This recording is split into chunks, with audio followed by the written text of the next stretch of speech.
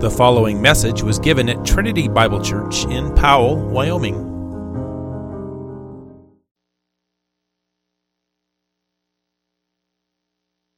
Our God by hearing from His Word.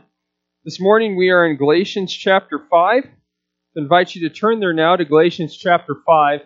We're looking at verses 1 through 6 of Galatians 5 this morning.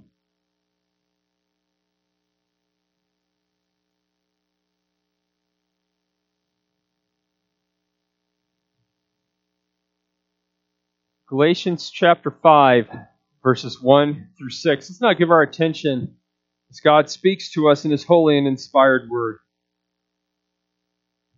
For freedom Christ has set us free. Stand firm, therefore, and do not submit again to a yoke of slavery. Look, I, Paul, say to you that if you accept circumcision, Christ will be of no advantage to you. I testify again to every man who accepts circumcision that he is obligated to keep the whole law. You are severed from Christ, you who would be justified by the law. You have fallen away from grace. For through the Spirit, by faith, we ourselves eagerly wait for the hope of righteousness. For in Christ Jesus, neither circumcision nor uncircumcision counts for anything, but only faith working through love. Amen. Well, this concludes the reading of God's holy and inspired Word. May God now be pleased to add His blessing to it by the powerful working of His Spirit. Well, on March 23rd, 1775, at the Virginia Convention, Patrick Henry likely uttered these famous words, "Give me liberty or give me death." The way he saw it was that there are two choices, and only two choices, that were mutually exclusive. Either there is liberty or there is death. Of course, he wanted liberty. And this is actually true in a much more important realm, the spiritual realm. Either you have liberty or freedom in Christ, or you have death. Either you have been freed by Christ from the law as a covenant of works, where you must perform it if you want eternal life, and perform it perfectly in order to avoid eternal death, or you're still under the law, and therefore you are under the sentence of death. There's either liberty or there's death. And so what I want to look at are two opposing principles. That is the difference between liberty and death. The first is the works of the law, and then the second is the spirit of faith.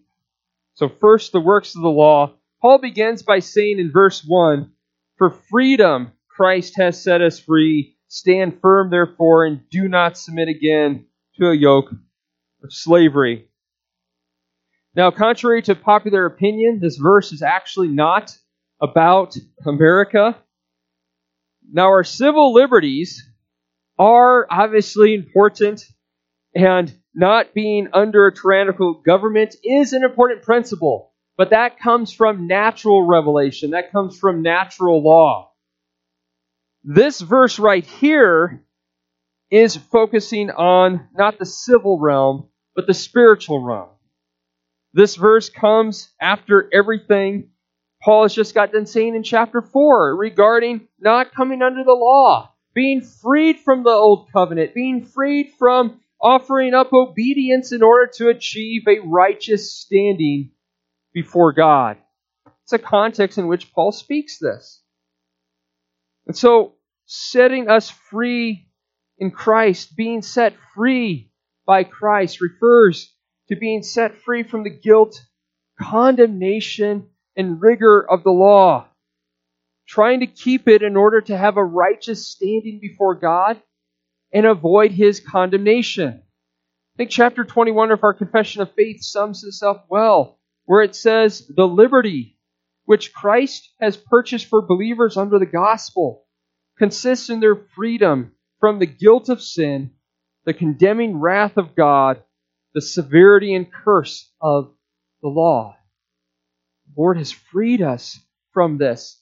He has freed us from the law as a covenant of works, doing it for life rather than from life.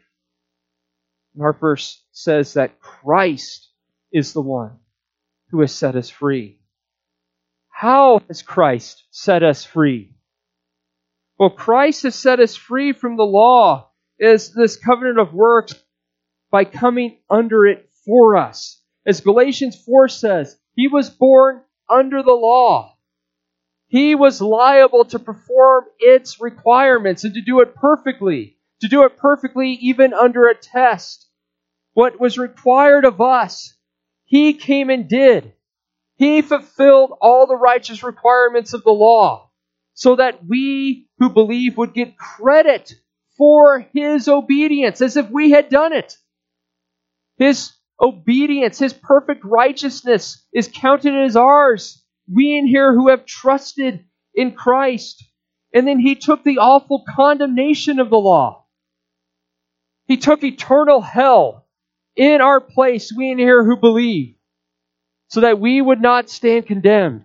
He stood condemned in our place out of His immense love, so that we would be forever blessed, so that we would have eternal life by being united to Him in His death and resurrection. And therefore there is no condemnation for us who believe, and there will never be condemnation for us who believe.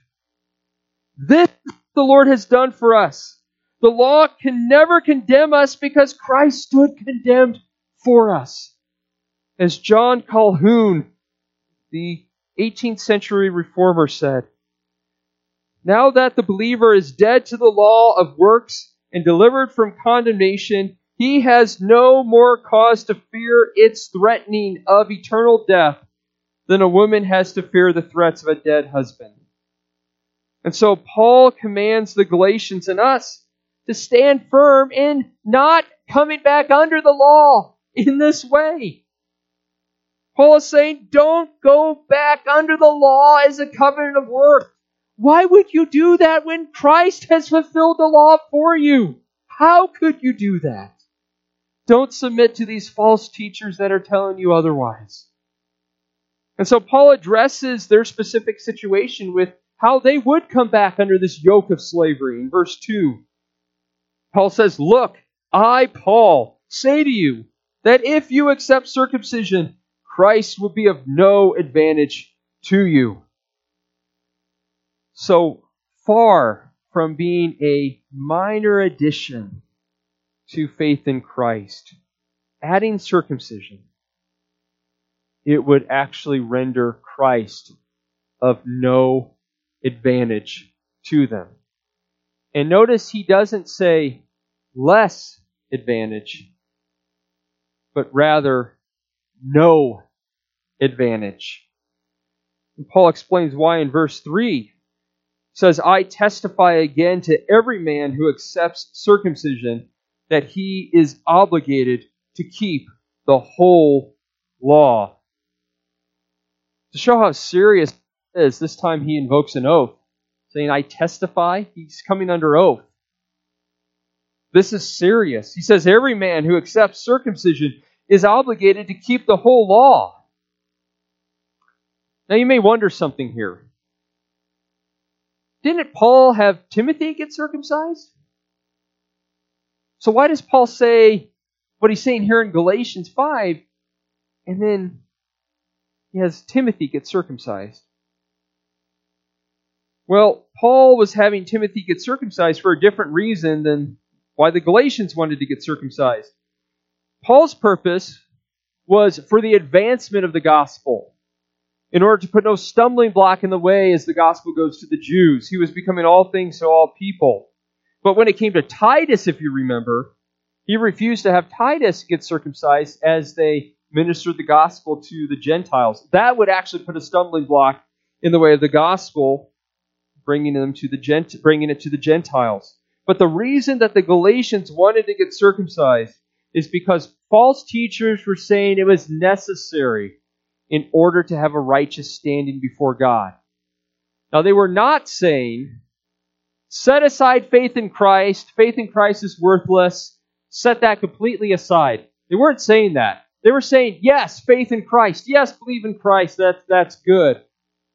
But there's more. You need to just add this one thing, and of course by adding it, they were assuming you need to keep the law. But if you just add this one thing, then you will have a righteous standing before God.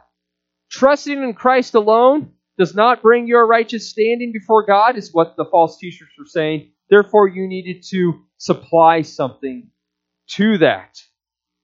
And Paul says, if you do that, you are not merely obligated to get circumcised and that's it, and think it's over, but rather you are obligated to keep the whole law.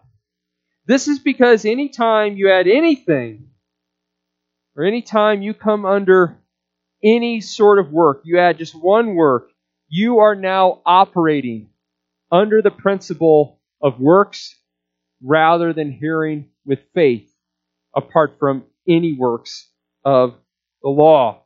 You have come back under the law, and when you come back under the law in any sense, if you want to sign up for that, if you want to go that route, this is how it works with the law.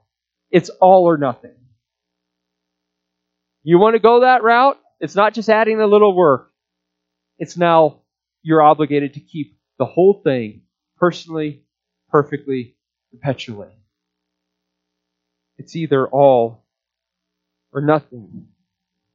And so, because those who come back under the law by receiving circumcision are now operating by a works principle rather than by faith, Paul says in verse 4, you are severed from Christ, you who would be justified by law. You have fallen away from grace. To get circumcised in order to have a righteous standing before God means that you are trying to be justified by the law, Paul says. To do anything or to have any other commandment, to have any other righteousness by which you think you stand righteous before God, to finalize a righteous standing before God, saying, Christ gave me a great start, but I need to finish it, is to try to be justified by the law. And this is to be severed from Christ, to be cut off from Him. And notice the play of words that Paul is using here. They want to cut off part of their flesh in circumcision, and in so doing, they actually cut themselves off from Christ. To go back to works of the law in any sense, in order to have a righteous standing before God, is the opposite principle of grace, which is receiving a free gift by simply believing, by simply resting on Christ, by simply trusting in Him. And thus Paul says here, they have fallen from grace. Now, some have severely misunderstood this verse. Some have interpreted to fall away from grace as you can lose your salvation. But here is a really important tip to keep in mind when interpreting the Bible. And this really needs to be understood, especially in our day. And that is, don't use the bumper sticker or refrigerator magnet method of interpreting the Bible. You know what I mean by that? You take one verse out of context, and you just look at that verse, and you don't consider the rest of the Bible. That's what I mean by that. Anytime we interpret any verse, Scripture, it needs to be considered in light of the whole of Scripture. And any conclusion we arrive at from any verse in Scripture cannot contradict the theology of the Bible, what the Bible teaches as a whole elsewhere.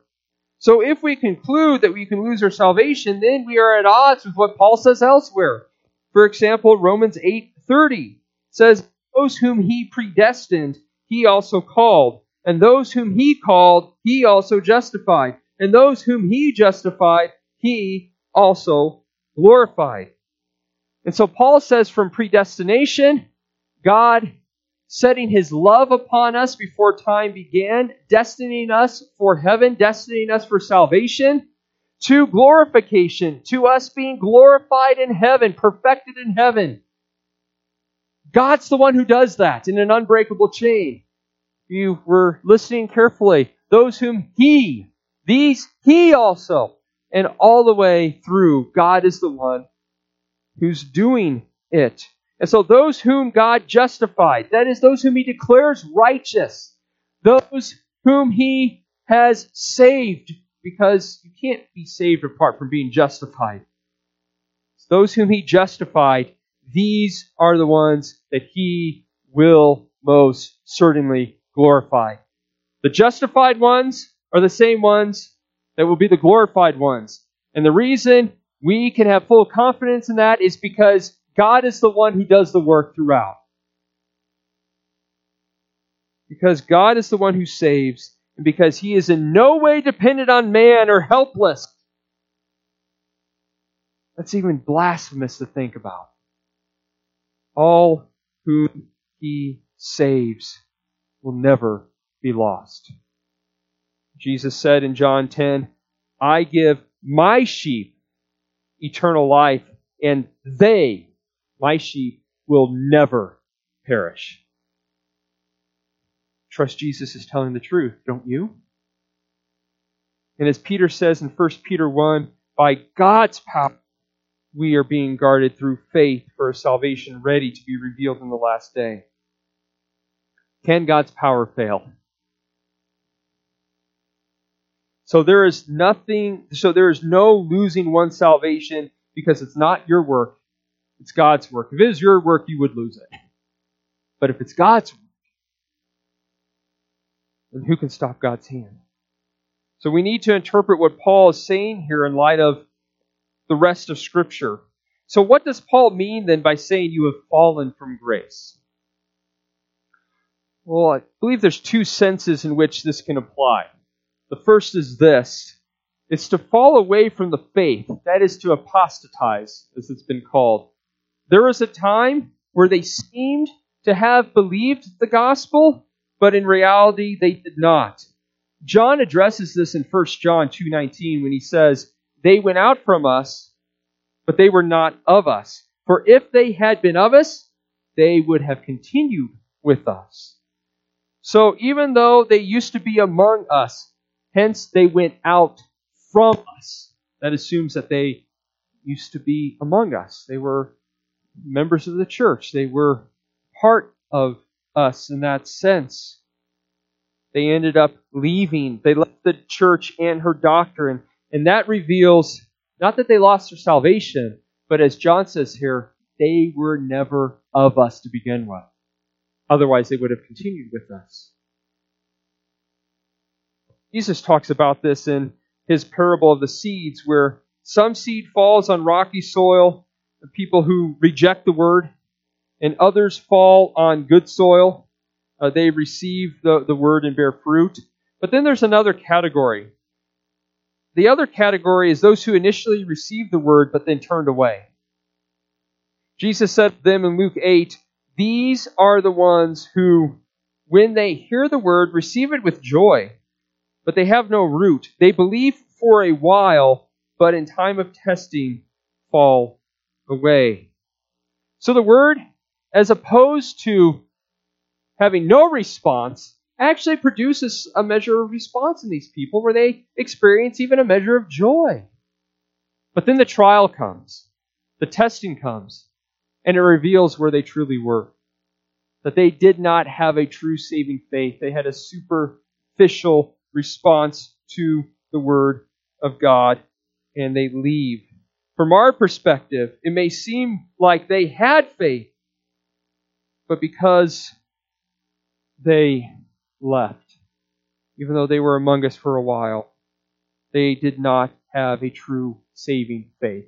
And the language that Scripture uses to describe this is that of falling away. God knew their heart the whole time. They didn't truly believe. To us, it seems like they did because they're not out there shouting at us or self-proclaimed atheists. They're actually part of our church. But then they end up turning away. I still remember a man named Gary. He was a roommate of mine. He seemed to have been saved while in jail. And the pastors were telling us, this guy's going to encourage you when he gets out of jail. They were visiting with him. He's going to encourage you. He's on fire for the Lord. And by all accounts, it really seemed that way. He had people in tears at his baptism when he was giving his testimony. It was so wonderful to hear of what seemed like the grace of God working in his life. I remember going to a rescue mission with him. We would preach there. Our church had a time slot on a Sunday evening to go preach to people at this homeless shelter. And I remember him coming with us once. And he was going to do the Spanish one, and I was going to do the English one, but nobody showed up for the Spanish one. And so I said, brother, why don't you preach? And he did such a wonderful job in preaching Christ and causing us to adore him. But within a year, he was explicitly denying Christ. What happened? Well, Scripture says he fell away. God knew his heart the whole time. To us, we don't know. It appeared that something was going on. He had a response. But then he fell away because he did not truly have saving faith. So in that sense, Paul can be referring to this. But I think there's another sense also, falling from grace, for true believers, and that's those who fall into sin. Every believer falls into sin at times. And this particular sin is the sin of legalism. For a time, they may fall back into works righteousness. In fact, this is always an ongoing temptation for us. I think we focus a lot on, I don't want to fall into lust of the flesh. But the other temptation I think we tend to overlook is this sin of legalism, where we think we can do something to advance in righteousness before God. This is why we need the gospel proclaimed to us every Lord's Day. This is why we need it visibly portrayed to us, because we have this ongoing temptation in every one of our hearts. And so when we fall from a principle of grace and back into this principle of works, trying to measure up before God, I just sinned, I got to try to make up for it somehow. I can't draw near to God because I'm not righteous enough. That is falling back into the sin of legalism. And in that sense, it can be said we've fallen from grace, although every believer will renew his repentance and turn back to the Lord. So we always need to be deepening our belief in the gospel to guard us against this temptation. And this brings us to the second opposing principle that highlights the difference between liberty and death, and that is the spirit of faith. Look at verse 5. For through the Spirit, by faith, we ourselves eagerly wait for the hope of righteousness. So this is the opposing principle of falling from grace, falling into legalism, wanting to be justified by the law. Is what we read here in verse 5, and that is, through the Spirit, by faith, we are waiting for the hope of righteousness. Paul's mention of Spirit here is going to be a theme that's going to run throughout chapter 5, the difference between the Spirit and the flesh. And so we see here that to want to be justified by the law actually comes from the flesh, because it's the opposite of operating by faith by the Spirit. The Spirit produces the faith in us to believe the gospel, and this faith leads to eagerly waiting for the hope of righteousness. So we see faith and hope go together because faith believes God's promise. It believes that He will do what He says, and therefore it leads us to eagerly expect it. We are waiting for heaven. Kids, I want to address you for a moment to help you understand this. If Mommy or Daddy said, we are going on vacation. We're going somewhere exciting. Would you be excited about that? Yeah, you would be really excited, wouldn't you? But why would you be excited before actually having it? Before actually going on vacation, you're excited, you're counting down the days. Well, it's because you believe your parents' promise. We are going to do this. And when you believe that, you get excited. And that's called hope. And it has to be for a good thing. Because if your parents said, we're going to the dentist and he's going to drill your teeth, you're not going to be very excited about that, will you? But if it's something good, you're going to say, yeah, I'm excited. Because I believe what my parents said, and I trust that it's good. And that's what hope is. Hope is believing God's word. He's promised heaven, and that's good. Because of that, we are excited about it. We eagerly wait for it. The Holy Spirit has caused us to believe God's promise of heaven, that we will most certainly be there, that there will be a resurrection, the everlasting life, to be forever satisfied in the presence of God. That we're not going to grow bored with God. God is going to thrill our hearts for all of eternity because He is an eternal being and altogether glorious. And this is said to be the hope of righteousness. This is the hope that comes from being righteous by faith. If we are trying to be righteous by our keeping of the law, trying to measure up, making sure that we're really good at keeping the rules, crossing our T's, dotting our I's, adding extra rules just to make sure our righteousness is pristine, then we're going to be anxious. Or we're going to have fear rather than an eager expectation of hope. Have I done enough? Am I doing enough? Am I going to get this sin taken care of before Judgment Day? Rather than resting on receiving Christ in His perfection, knowing that He was judged in our place. When we grasp that He is our righteousness, and we have all the righteousness we need in Him to be assured of this hope of heaven, then we eagerly await it. We rest assured in His love for us in providing us with the perfect righteousness, all the righteousness we need to stand before God. As Paul says here, this is not a hope we work for. This is a hope we wait for. And when we believe this, which includes seeing the value of what God has promised, seeing it as good and desirable, then this is the hope we look forward to. But if we're not believing this, if we're not convinced of its goodness, then we will find other hopes of this world, other things to pursue. This leads to us just being as busy as we can to be distracted from the emptiness and void we feel. It leads to looking to other things as our rock, things of this world.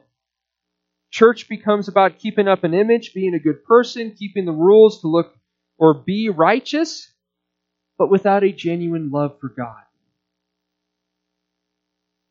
Or it's about how many friends we have, how many people like us, how many people talk to us, how many activities they are. It becomes very self-centered rather than drawing near to God through His Word. When the Holy Spirit grants us faith, and when this faith is fanned into flame by His Word,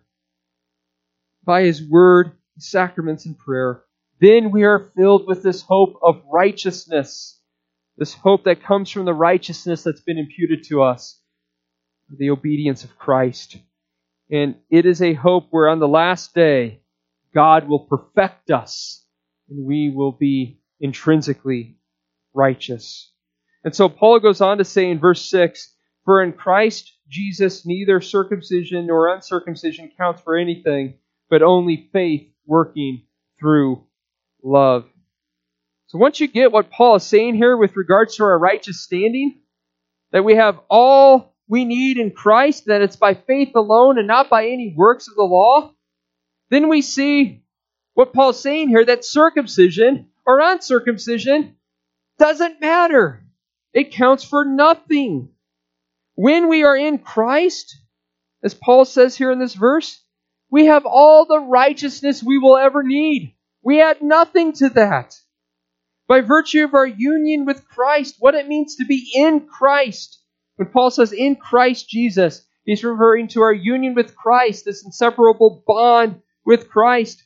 We have died with Him. We've been buried with Him. We've been raised with Him to newness of life, exalted to the right hand of the Father, seated with Christ. We are with Him there now, even, Ephesians says. All our debts became His, and He paid for them all. And all His assets became ours.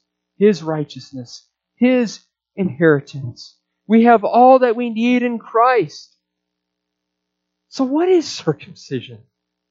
What's physical circumcision compared to Christ? What's more, what's any external rule keeping compared to Christ? Any man-made laws? We can replace the word circumcision here with any rules that we try to keep in order to think we're more righteous or we advance in righteousness before God. And neither wearing this particular modest clothing and not wearing that particular modest clothing counts for anything. Neither not ever tasting wine or tasting it counts for anything. Neither dancing or never have gone dancing counts for anything. Pastor Doug is actually really thankful for that. You know him, he's the dancing pastor. But these things do not make you any better or any more righteous before God. Now, you may have personal convictions about these things, and that's perfectly legitimate. Know that before God, it does not make you any more righteous at all. It adds nothing to your righteousness before God, because in Christ, you have all the righteousness you will ever need to stand before God. So Paul says what matters then is faith working through love. So Paul is not saying obedience doesn't matter. He says obedience does matter, but it's faith working through love. And so here we see two important truths. The first is that genuine faith will result in works of love. A genuine love for God and others expressed in our attitude, affections, and actions. Of course, not perfectly. And so, if we do not have a genuine saving faith, then there will not be any genuine love. Because it's only faith working through love that produces this. You may have a lot of legalism, a lot of rule keeping, focusing on others' things, but you will not have a genuine drive and desire to love God and others apart from faith.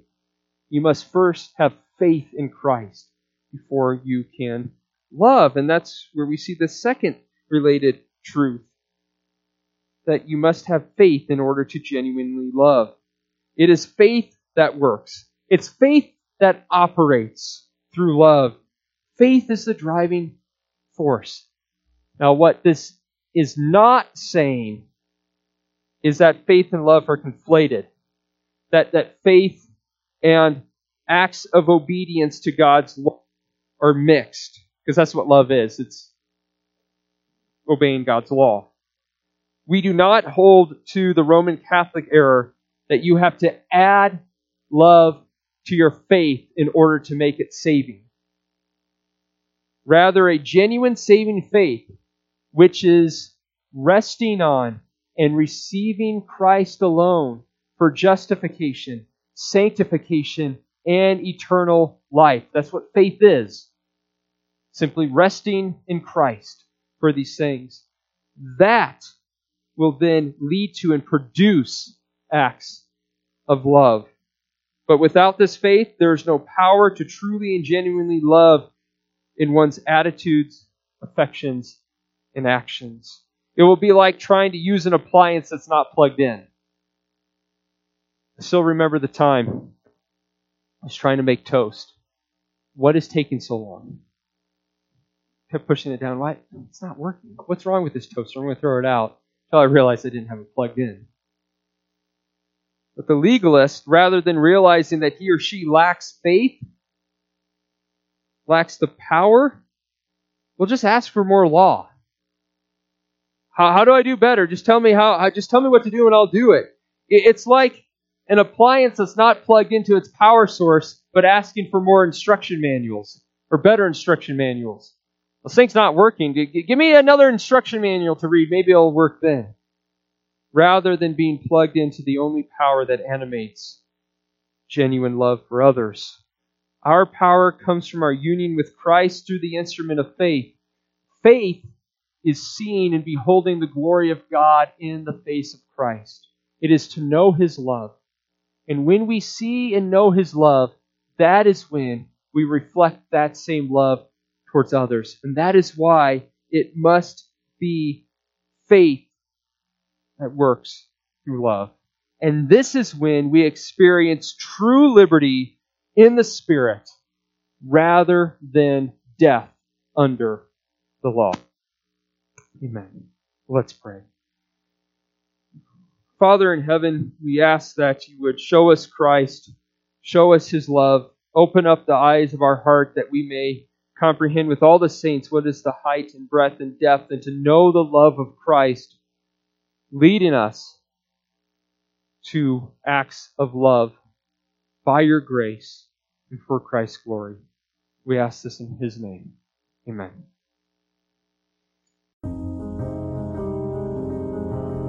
You have been listening to a message from Trinity Bible Church in Powell, Wyoming.